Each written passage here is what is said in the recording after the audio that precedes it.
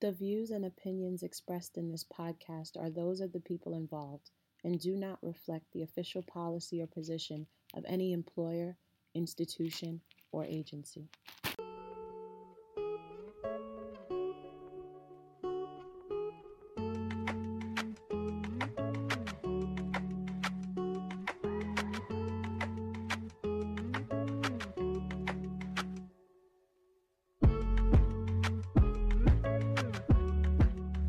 All right. Hello. Yo. Welcome to Sibling Sauce. We're here for another episode. I know y'all missed us last week, but we had a lot going on, so we couldn't make it to the microphone. But we're here now, so we are here. We missed hopefully- you guys. Yeah, we're hopefully gonna make up for everything we missed last week. What does that even mean? I don't How know. are we gonna make up? I don't know what we missed. What did we miss? Somebody gotta tell us what we missed. I don't feel like I missed anything. I feel like it's been a quiet week for what's going on in society. But you know, if we did miss something, hit us up. We'll talk about it. You know. What have you been up to? Nothing much, And man. with your busy self. I just been working, trying to make this money, make this overtime. Make all that money to support all these kids. Yeah, these kids is starting to add up. It sounded good at 2, but when you get 3 kids, it starts to take a burden on you. So yeah, I keep telling you, take it to 4. Oh, why don't you have one, and then we can put them all together and we'll have 4. No, How about that? no, I want to add my 4 to your 4, No. like Uno. That's not how it works. That's not how Uno works either. That is not how Uno Have works. you seen all those memes, like the R. Kelly memes? I don't know why that's supposed to be so funny. The no Yeah, you draw sent me that. twos. I don't find that. I it don't wasn't really that funny. understand, like, what's the When he big... was sitting with Gail King, he was like, "You can't put a draw 2 on a draw 4." Yo, But you know can Gail definitely put a draw 2 King on a makes draw 4. $5.5 million They're a about to year, double her and joint, she I about heard. to make 11. Good for her. You go, girl. Good for her. You go. Melanin magic. Amen. What that's called. I like that. Melanin magic. I coined it. You heard it first here. Melanin magic. What you been up to though? What have I been up to? I have been doing a lot of hot yoga. I have been... Oh, I went to this new yoga studio, and I don't know how to feel about it. What's wrong with it? They're like playing a lot of hip-hop music, and it wrong says with that? a Tribe Called Sweat across the front of the room, a play on a Tribe I Called see what they Quest. did there. Yeah, I see what they did there too. And I don't know that I like it. I don't know. I don't know. I hesitate, but I just feel like it's like a very... When I went to this yoga class, for example... Who's the there owner was- of this yoga class? I don't know who owns the business itself. It actually seems like a bunch of women are on their leadership Black, team. white, Chinese. It seems like a diverse group of women. If the Instagram picture I saw was their actual leadership, it looked like it was, but that could have just been their staff at one of the locations. I'm not sure. But my issue with it is, like, it's very white in terms of the people that work there, the people that go there and everything, but it's so hip-hoppy. And it's just, like, it just seems incongruous. Like, there's all of these white girls doing, like, trap yoga. And it's... Sounds like a bunch of cultural appropriation. Yeah, it just made me really uncomfortable, and I don't think I'm going back. So It was when like you I would went- rather see I don't know what I would rather see. Like, is it that I want to see more black people there, or is it that I want them to, like, play country music? Like, I don't know. I'm not sure what I want, but it made me uncomfortable. So when you were there, were you the only Yes. black girl there? I went to 2 classes in Williamsburg and 1 at the Bryant Park location. So for those of you who are not from New York, Williamsburg is a part of Brooklyn, I think but most it people is know that. extremely gentrified. So Williamsburg is maybe mostly white now. Yuppiesburg. Yeah, it I wouldn't be surprised if Williamsburg was mostly white. No, let's not get crazy. But no, I mean, there's a lot of white people in Williamsburg. Yeah, but Dumbo and Williamsburg are like, I would argue that they're primarily white. There's a lot of projects too. Okay. Well, nonetheless, that's Williamsburg. And then I went to one in Bryant Park, which is in Midtown, like Midtown Manhattan, near Times Square, all of that. The location at Bryant Park was more diverse. It was cool. The Williamsburg location, I went this morning and I went last weekend, and I was the only black girl in my class. And I just don't understand. Like, I don't know. Being the only black girl in a class full of white girls listening to trap music and doing yoga just feels like it just didn't sit well with me. When they were playing the music, were they bleeping out the N-word? They did play clean versions. I didn't hear any N-words. Okay, that would have made me uncomfortable. If they bleeping out the N-word, but they play the N-word at my kickboxing place. But my kickboxing is extremely diverse.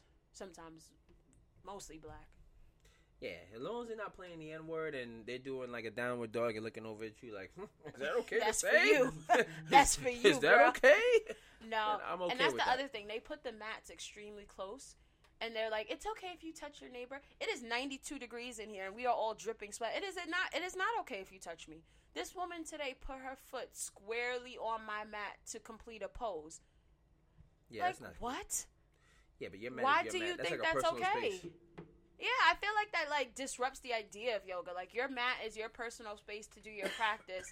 Why is your foot over here? Yeah, I don't know what kind of it was janky like yoga. I don't know, but this is like the fancy yoga. Like there's spin studios and then there's like Soul Cycle. This is like the Soul Cycle of yoga, and I was just like, I'm good on this actually.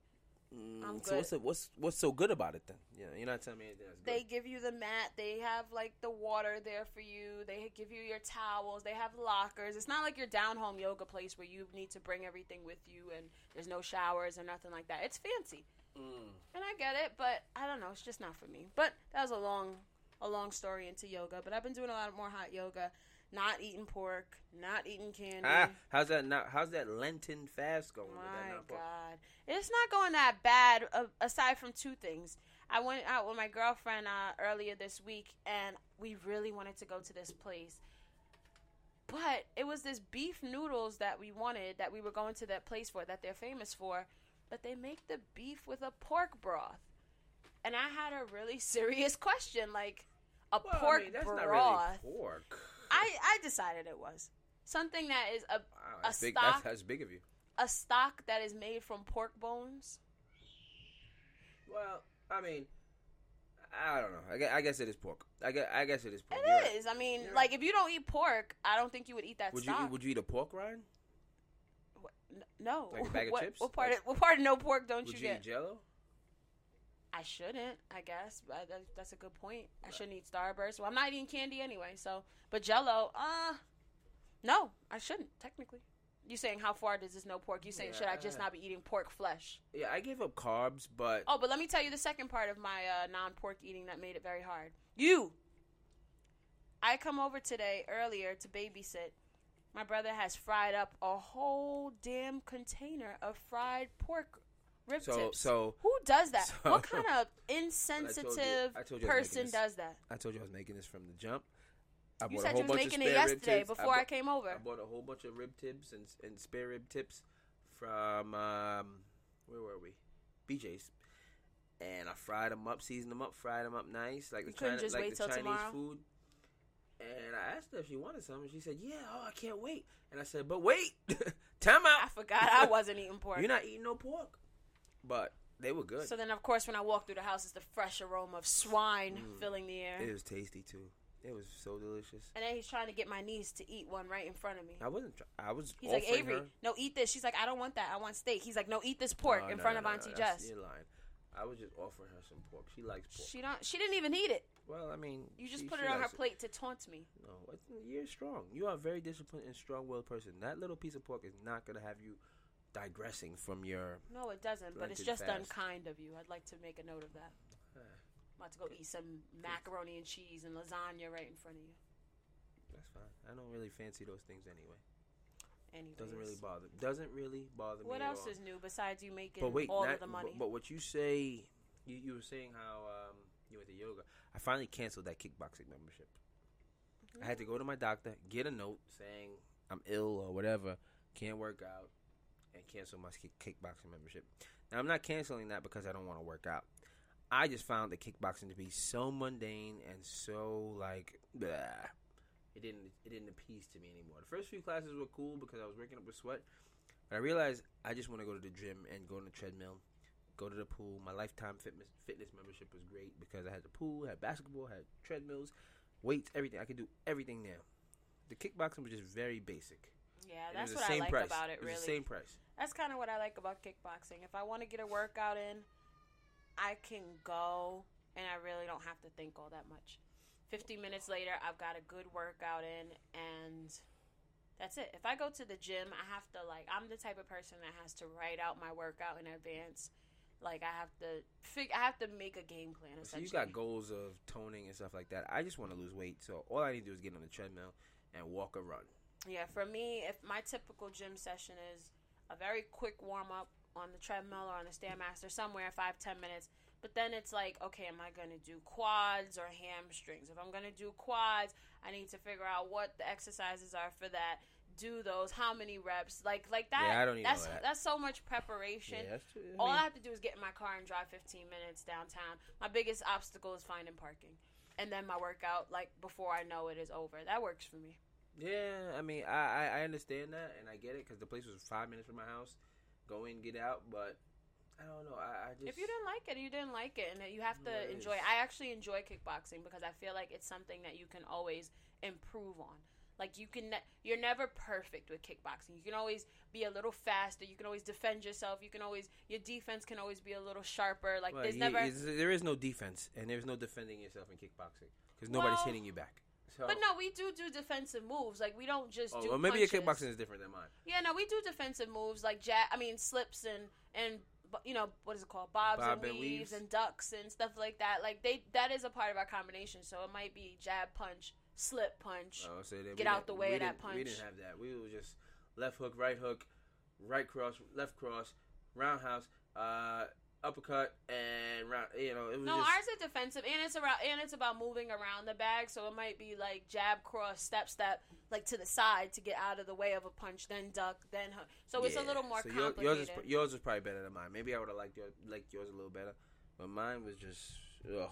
And it depends on the instructor, because we have some, like, MMA type fighters, and they're, like, big on defense. So they're doing the most in terms of defense. Like, that I would have probably enjoyed that a little more, but the one I went to, it was basic. It was a lot of old chicks in there, and I just felt like I was like, yeah, what am I doing? What am I doing here? Yeah, no, I mean, to each his own. I just don't want to think, basically. But I do need to get in the gym because I lost a bit of weight, and now my legs feel a little skinny, so I do need to. And I have a meal plan and a workout plan that somebody designed for me, but I just need to get to it and actually use it. Who made the workout plan for you? Actually, one of the kickboxing coaches. He's a trainer also, and I had him draw me up a custom nutrition plan and a custom workout plan. So I have 6 weeks worth of workouts and 6 weeks worth of meals and stuff like that I like. But I just need to do it, basically. I haven't been eating my best. Yeah, I'm trying to eat better. I made a bunch of food today. Not that any of it was healthy, but I got a meal prep for the week, so I have to work. And I think I'm going to give up processed meats. I told you that earlier, but I think I should discuss it with the people and see if anyone feels me on that. I went out to the diner this morning for breakfast as I was coming to babysit. And I had corned beef hash, which is my go-to diner food. And as I was looking at it, as I was eating, I was just very curious as to, like, what the hell this is and how far away from a cow is it. And it's extremely processed. There are some meats that we're out here eating that... Like what? Other than corned beef hash, though? Any meat with, like, nitrates or any type of, like, any type of canned meat... I don't eat Spam, but like I just pepperoni, Spam isn't even real meat, though. Pepperoni, sopressata, like all those meats, basically things with nitrates and chemicals added to them. Well, nitrate just giving it that red pinkish color. And cancer. Well, I mean, cancer. See me in 30 years, it will determine that. But no nitrates. That's why they have all that nitrate-free shit now, because the nitrates are not good for you. That's been determined. So. Cured meats, all have that. So what does that include? Ham? I don't eat lunch meat anyway, but yeah, that too. Yeah, I don't really eat lunch meat like that. Ham, turkey, like pastrami. Well, pastrami's great though, but I'm all for a Reuben, but I think I need to leave that alone, except for special. I shouldn't say leave it alone because what would you eat for breakfast if you had to give up all processed meats? What would you be eating for breakfast? Well, I don't eat meat in my breakfast. If you did, say you went to the diner and instead of corned beef hash, what would I order from the diner? What would you order?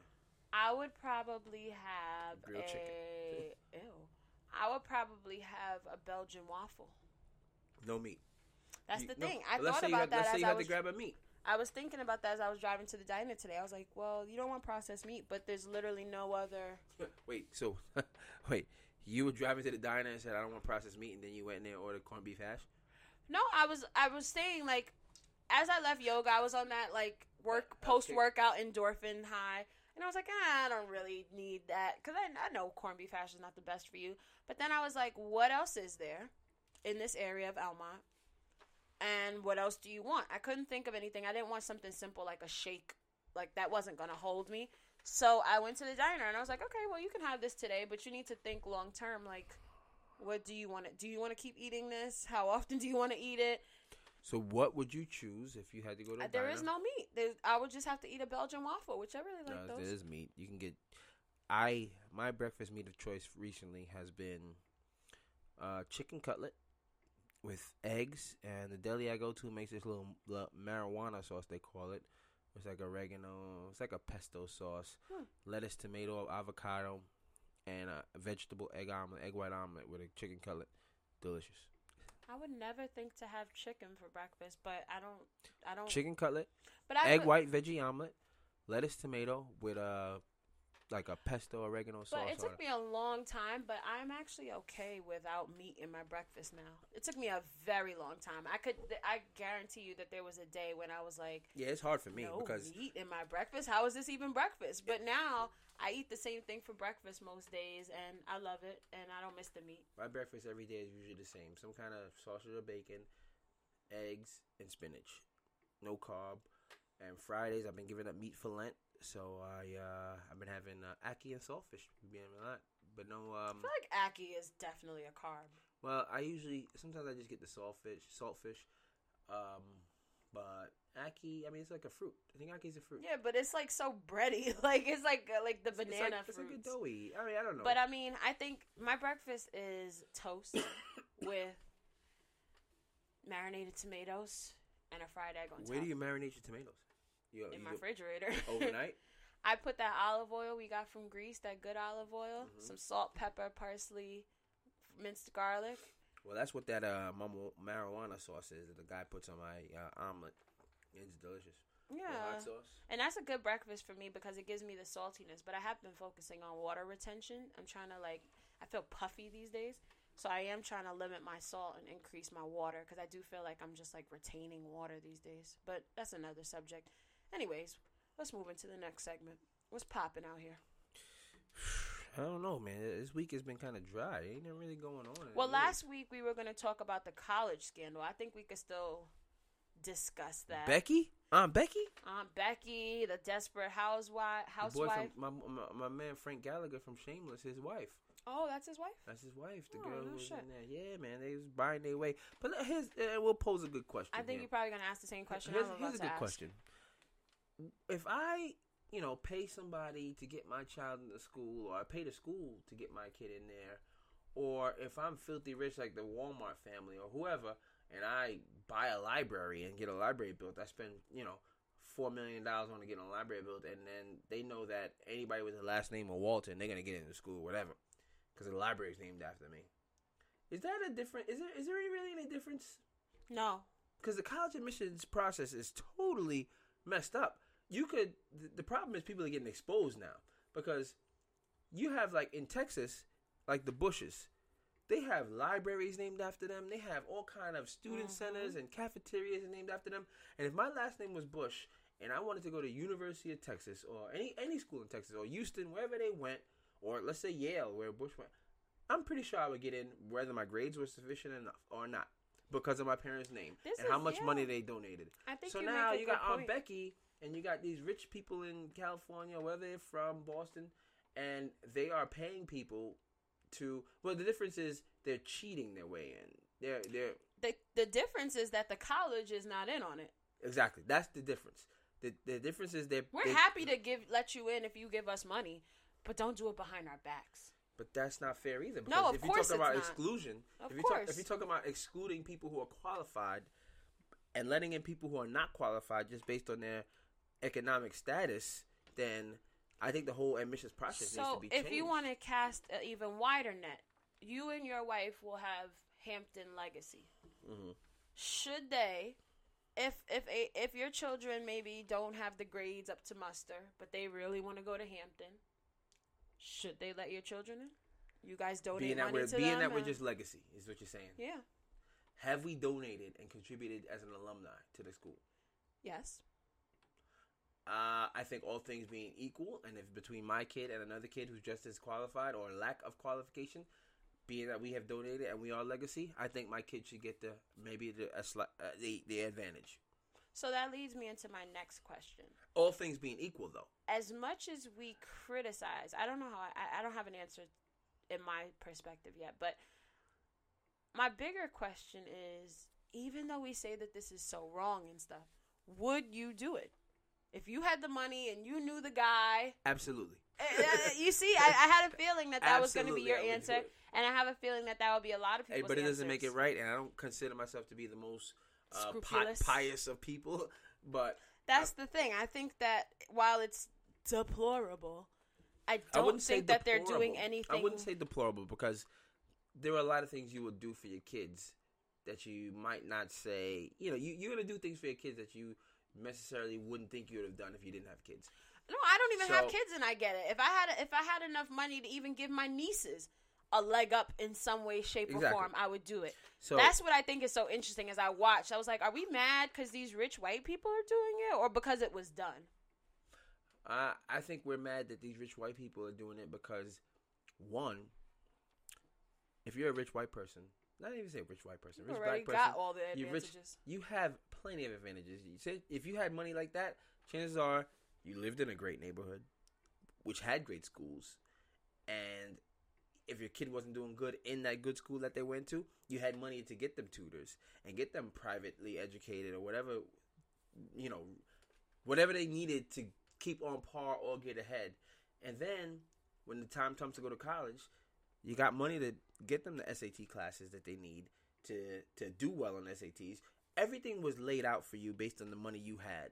These kids literally did not give a shit, though. That's what I'm saying. You got the kids. Girl on YouTube who's like, I don't care about college. I want to party. She missed the first few days of school because she was on a yacht going to Fiji. Like, she does not care. With the dean of admissions for the school. That's the crazy part.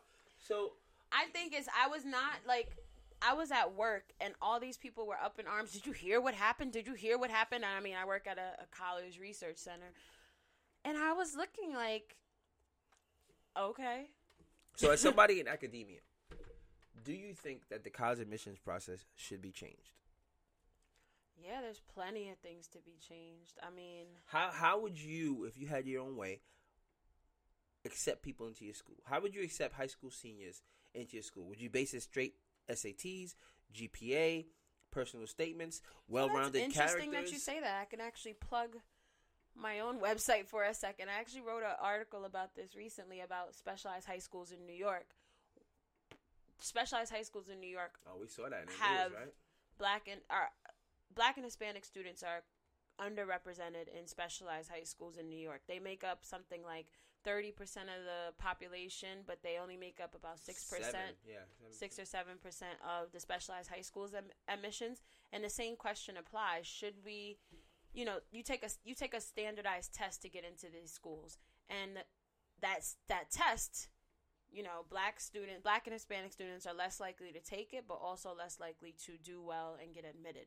So the question that you ask also applies in this case of kind of what should be the criteria to admit students. Should it just be this test, even though the test disadvantages students? Well, are you talking about getting into the specialized high schools or getting into the colleges? I'm just broadening the discussion a little bit to kind of like what is the criteria for merit? I don't think you can compare the specialized high school to college. College has to be more of a nationwide standard for college. But it's a question of merit. What is the criteria for merit? Is it a test score? Is it an SAT? Is it a combination of those things? I think it has to be cumulative. But it's not in a lot of cases. I think for college, it's cumulative. It's definitely cumulative for college. You need your SATs, you need GPA, you need a personal statement or whatever, and your application. It's a combination of factors. Yeah, for the high schools, it's just a test.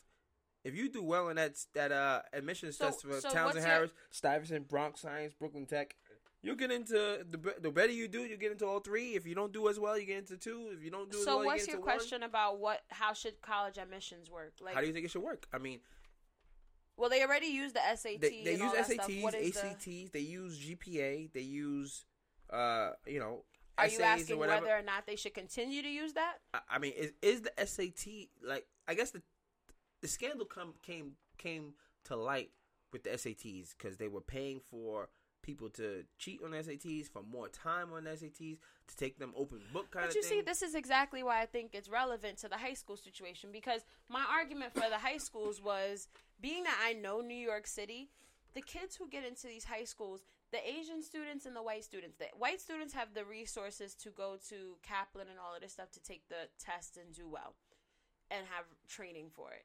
The Asian students, they have thriving businesses, these cram schools, these after schools that we saw them because we went to mostly Asian schools. Like, they go to after school from like 5th grade on. But those are all and every Asians. day Those after are school. all Asians. No, but this is my point. The test, somebody did a recent dissertation on the test. The test is not predictive of graduating from the high school. Your score on that specialized high school test is not predictive of graduating from the high school or anything like that. For me, the test seems... Yeah, but the test, what is it actually measuring? If it's not measuring your aptitude to be successful at that point. But it's not it's not predictive of whether or not you'll actually do well in the school. No, that's why the school is successful. They measure your aptitude at the point where it's time to get in. They say, but are they measuring your aptitude when you think about the unequal access to resources to prep for the test, or are they measuring resources? No. I think they're measuring resources. I mean, if your aptitude depends on your resources. Your aptitude depends on how much resources you have. If you have more resources, you can take extra classes and training and study and stuff like that. But in a public school funded by public dollars, should we be admitting kids to a public school based on their resources?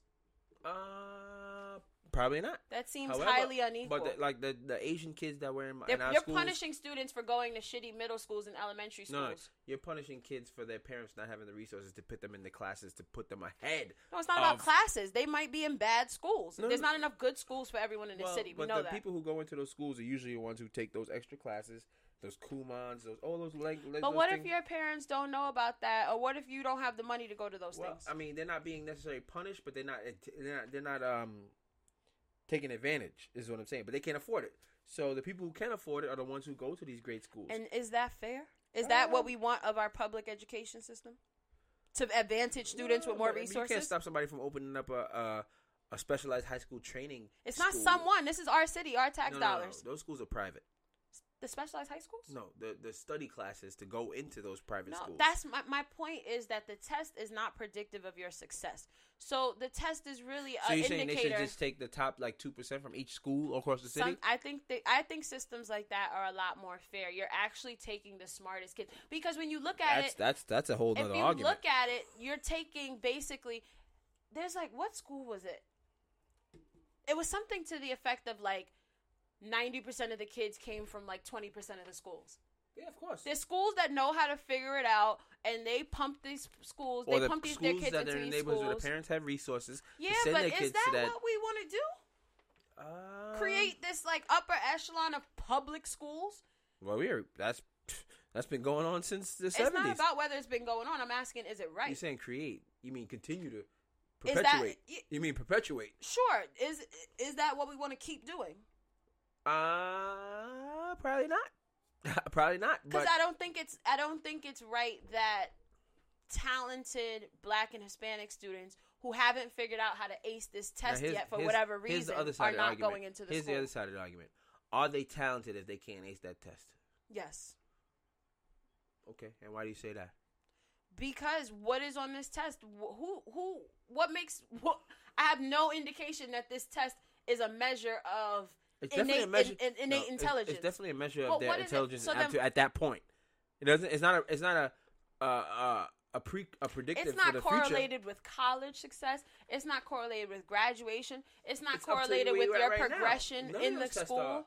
None of those tests are. You take the SATs. So that's your point you're at now. But you realize there's Ivy League colleges and stuff that are doing away with requiring the SAT because they've proven that the SAT. It's happening. It's definitely happening. Can I apply to these colleges? No, it's not a rare thing either, because these tests have already been deemed as culturally biased. They ask culturally questions. biased is one thing because they're talking about stuff like culturally biased. I think they got rid of all of that because they're asking questions that poor minority income people might not be experienced to. If they're asking a question about a yacht or stuff like that, then people that those are culturally biased questions. However, math is math. Reading comprehension is reading comprehension. Science is science. And not always. And I feel like in my ideal world, and this just may be idealistic, but I feel like I would want, if I had to have a specialized high school that my tax dollars were funding and that was public, I would like to see capacity being built. Meaning, okay, maybe this student didn't do as well on this standardized test as maybe an Asian or white student did, but they are doing exceptionally well in their school amongst in the fish tank that they're in. Sure, they might be a big fish in a little tank, but I would like to see them get admitted to such a school so that they can build their capacity, so that you can put them in a bigger fish tank and they can either sink or swim there. I don't think it's fair that they are completely boxed out because they can't pass this one test, that they don't have the resources to cram for and go. I read this New York Times article a few years ago about this black girl who was one of the only few students of color in Stuyvesant. And her dad went and took this extra job to pay for her to get Princeton Review and all of this stuff.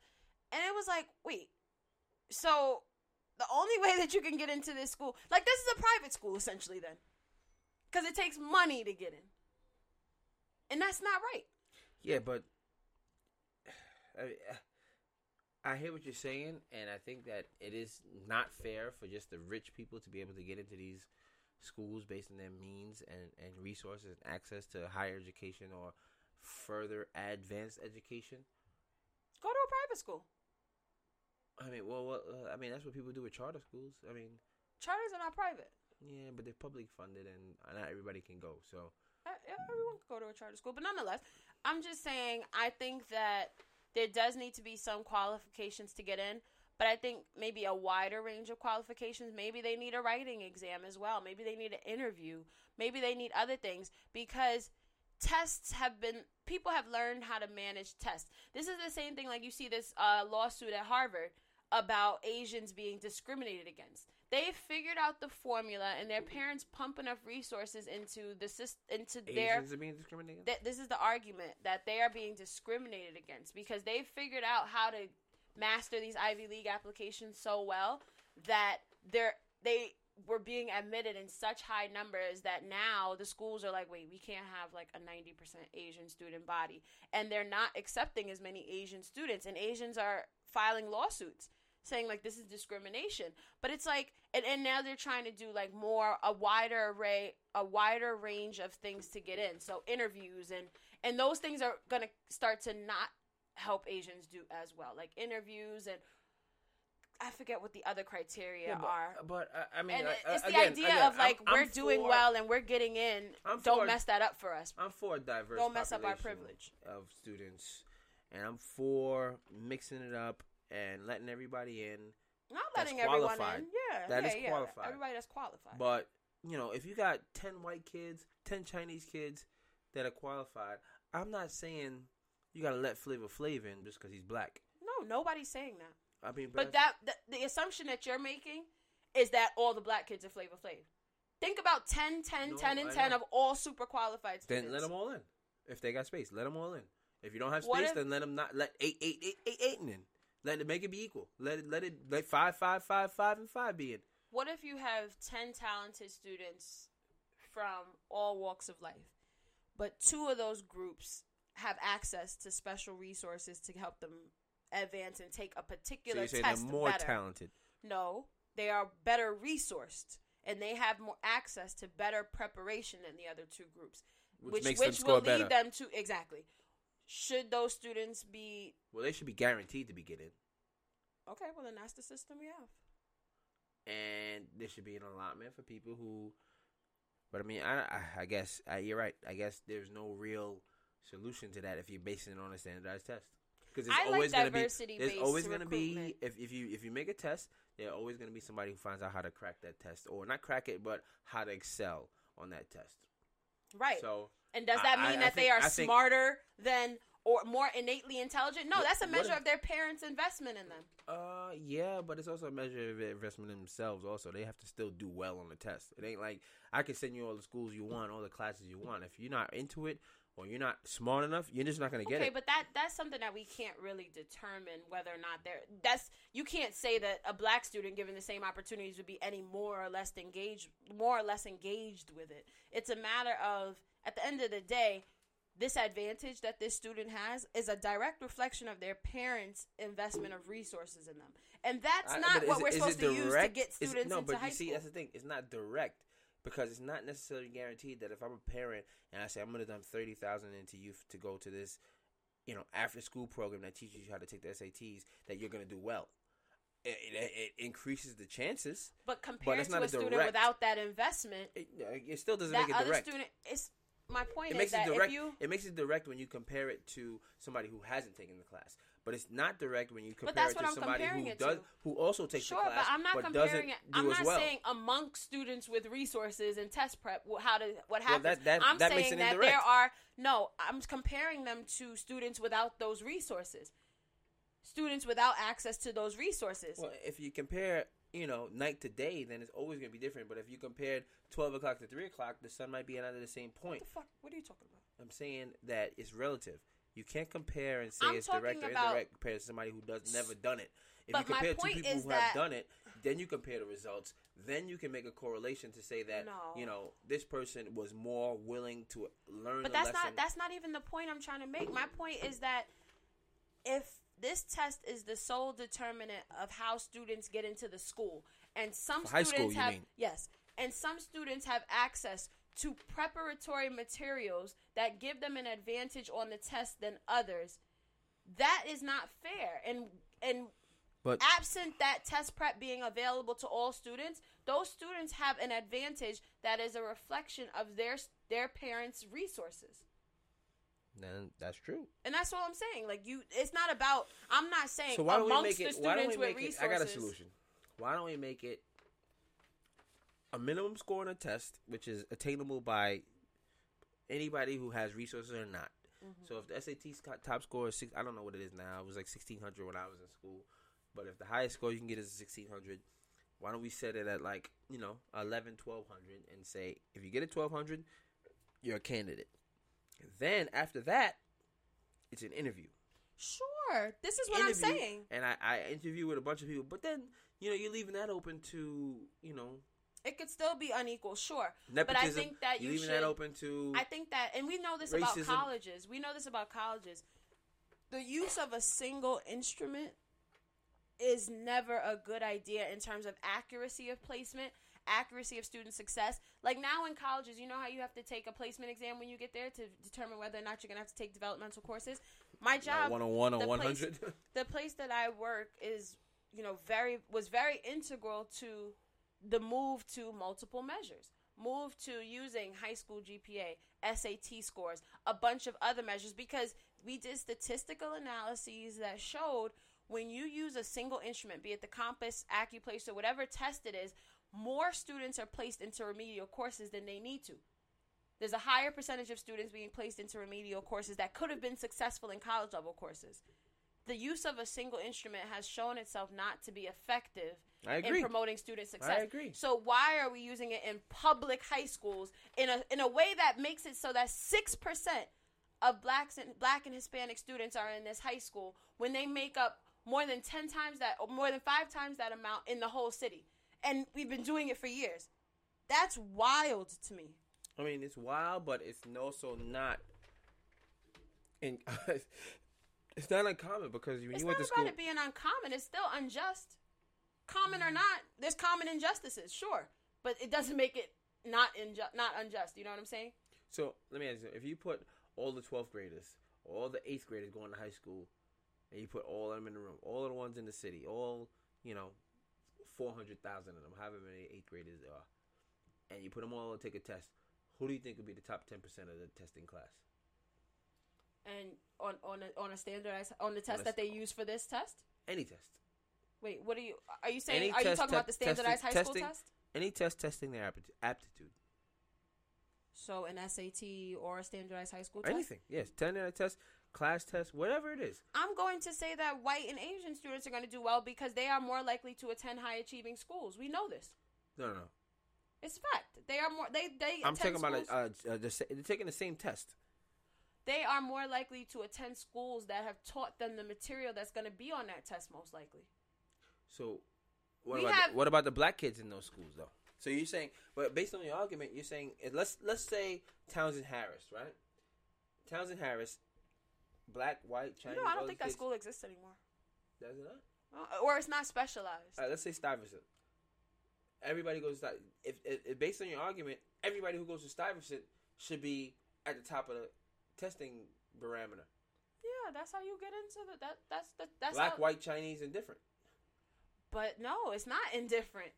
The white and Asian students are already coming from on average, they're more likely to attend higher achieving schools. So they already have the content, the day-to-day, Monday through Friday, period 1 to period 8 content. They're getting better content.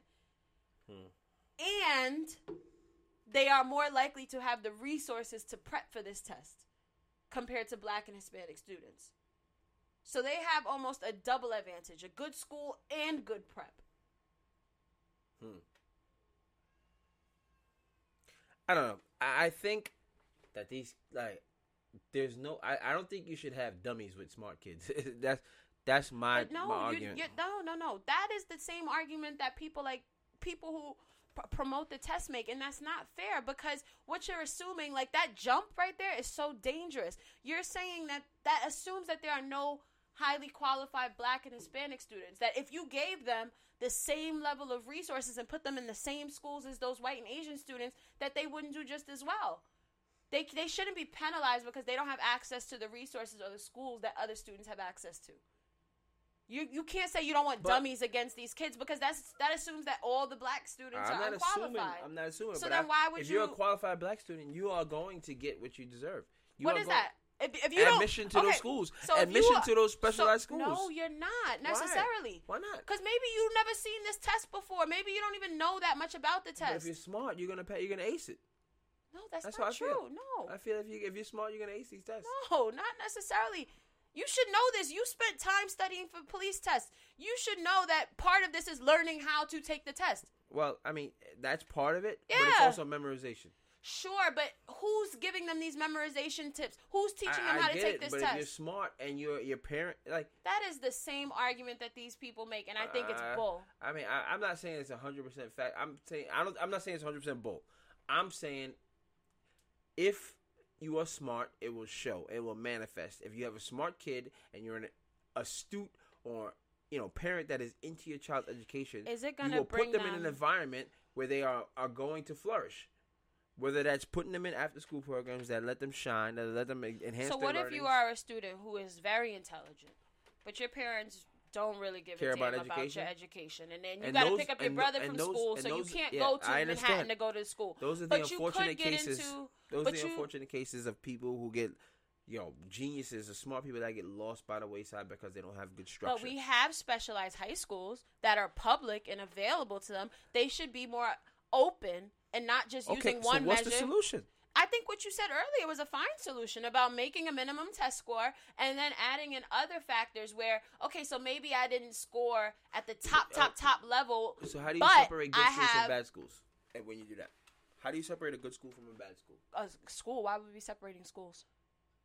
Well, there are schools that are bad and schools that are good. We're talking about tests.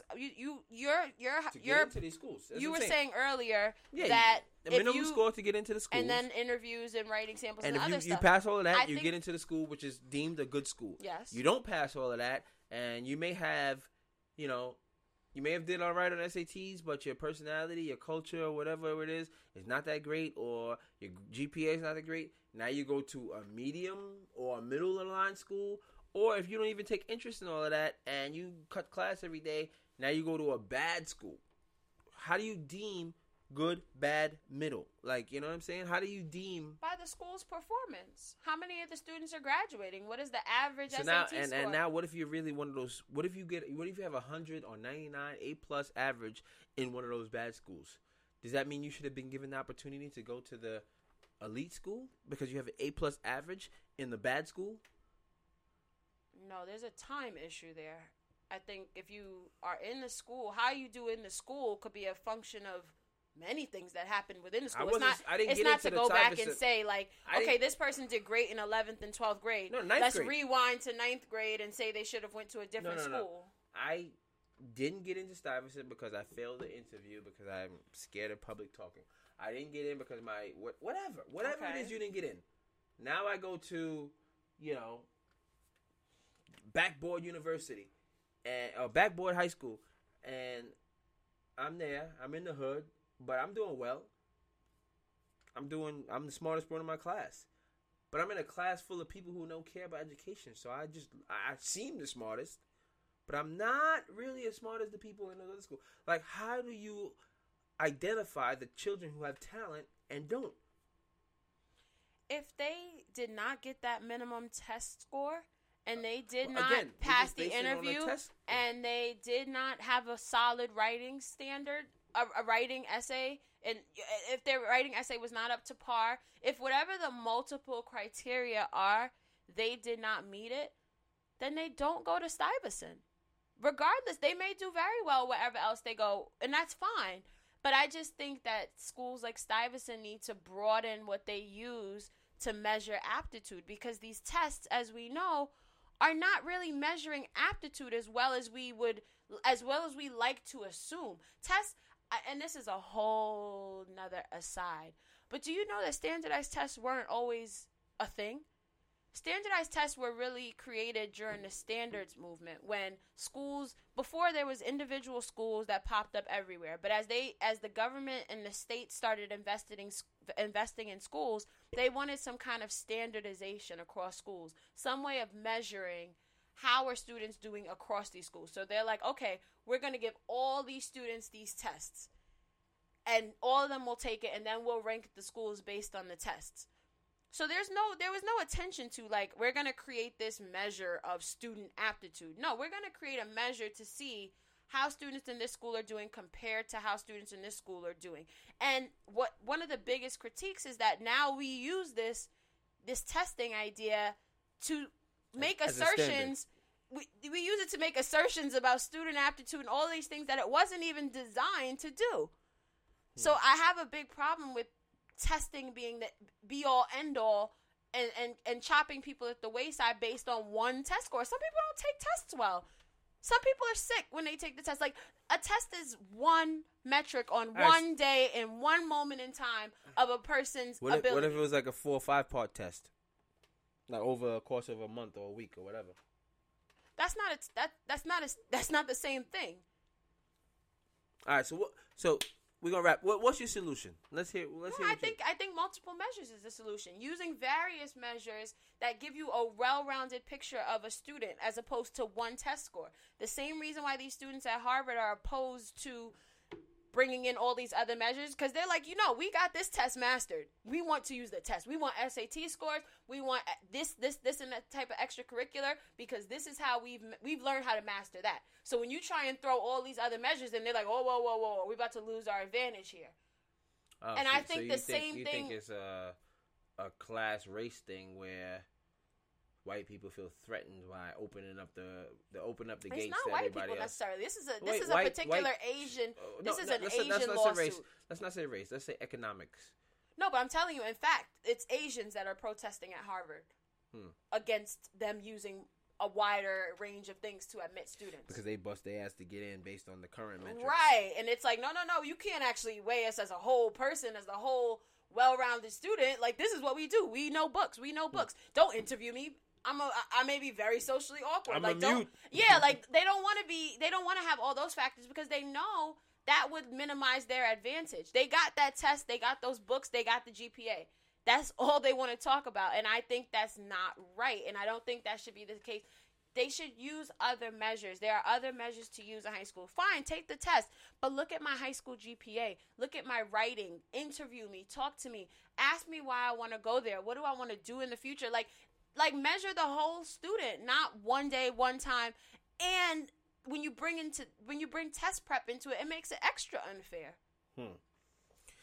Well, listen, for our educational academia people out there who feel some type of way about the issue, hit us up.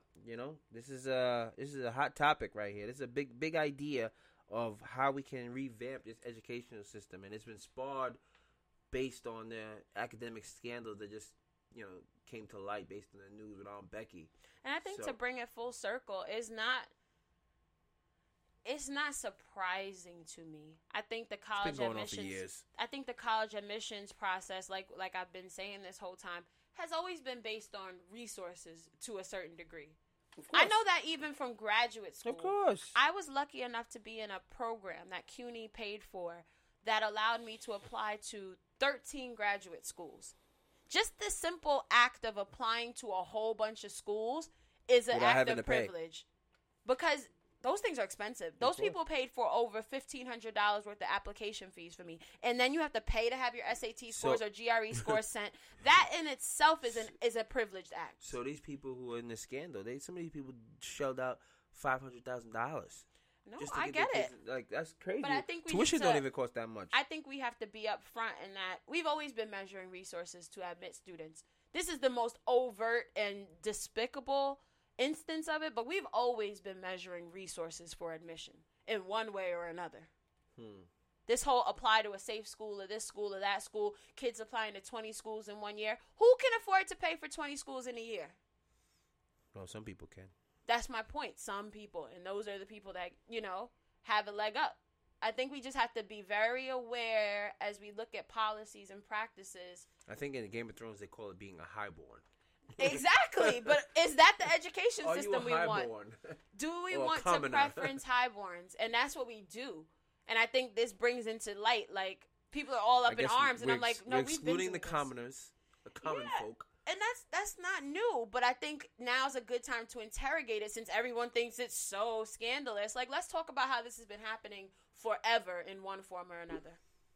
Well, listen, if you got any ideas about how we can, I guess we're not the people to take it up. I was about to say, don't tell us. Write your senators. We're not the people to take it up. Write your Congress people. But, that was our big idea, the educational system. It kind of morphed into our big idea. It was kind of a scandal in the news, but it led into something else. Is there any other trash, any lighthearted trash that we could talk about? Nah, ain't no lighthearted trash. Man, don't got what nothing. else is going on? There got to be something. Nah, it's been a dry week, I'm telling you.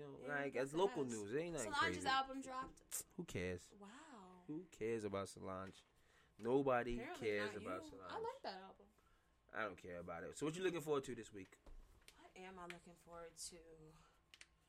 I'm looking forward to hanging out. Hanging out? One of my friends is coming into town from Mexico City. One of my other friends is returning from work, but I'm just hanging out this week. I have a lot of work to do. We are working on a big grant that I'm excited about. So, yeah, just work and hanging out. I don't really have anything to look forward to. In fact, this is something I probably shouldn't look forward to. Depressing. No, well, I mean, those who know me know I have 3 kids, so I went to the doctor to consult about a vasectomy this week. Really? Everyone wants to know? Everybody gets it. I don't care. I'll share. I'm open book. I'm like the Bible.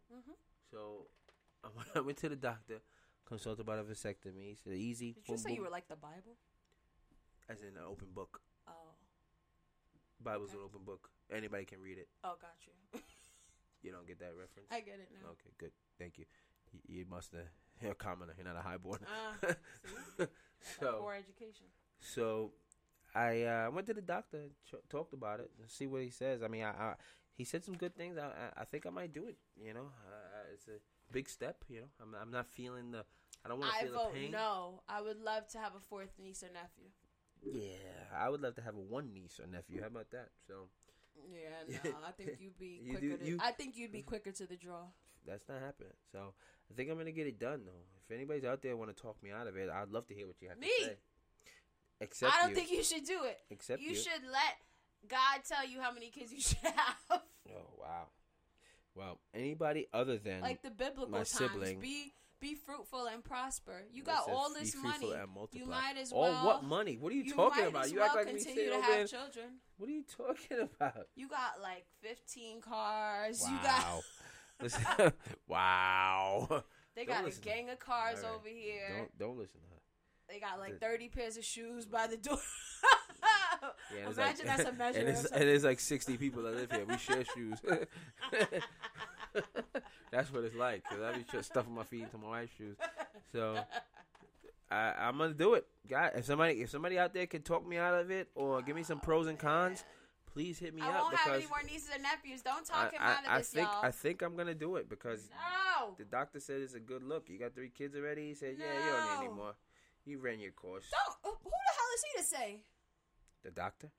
How he gonna tell you don't need more kids? Why does he know what you need? Well, I poured out my feelings to him and I expressed my concerns. Poured out your feelings. Now you got feelings to pour out about this? Well, I told him, I was like, I got 3 kids. I don't know if I don't think I need any more. Sure you do.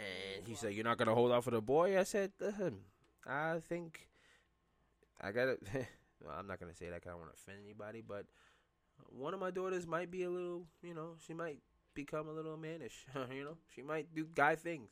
So I don't even know which child you're talking about, but I don't what know. the hell? I don't know. She gonna listen to this one day and be you like, got like a 20% chance of one of your children coming out lesbian. You should leave it out there so that 20 years down the line, they're all looking at each other like, well, who the hell was he talking Who about? Talking about? We all married with kids. Well, I think Dad, he was who are you talking about? you. I don't know. You like basketball a little too much. I'm not gonna lie. Well, Ainsley, the youngest is like 6 months, so I'm gonna rule her out. Yeah, I'm gonna create issues for you down the line when they listen to this back. We'll see. So, anyways, don't do it. I'm probably gonna do it, but well, listen, we think we up to an hour already. We ain't gonna hold y'all no more. Yeah, we ain't gonna hold y'all no more. We kind of changed up the script a little this week with the big topic. We and missed you so much we couldn't even stay debated on a little topic. bit on his education system. Yeah, don't get me started. You're amongst an academic, so she gets real hot and swole over these topics here. So I had to. This is kind of when we were talking about kind of these conversations of why we thought we wanted to start a podcast. This is kind of why, because as you can see, my brother's a lot more on the meritocratic kind of this is the way it is side of things, and I'm much. I don't even know if that's a fair assessment. I think I'm much more on the critical, and this is only on this topic. Because I think that you could bring up another topic where we completely switch. That's true. But I think we tend to be on opposite sides of the table to a certain extent. And he likes to, play devil's advocate. So I'm always down for that. So, yeah, it's just one of those conversations that I think, are interesting to have. Yeah, we got so many more topics that we could talk about. And it'd be a total opposite, like a total flip the script. So, yeah. But thanks for listening. At siblingsauce.com. On Spotify. Facebook. Apple Podcasts. Google Play.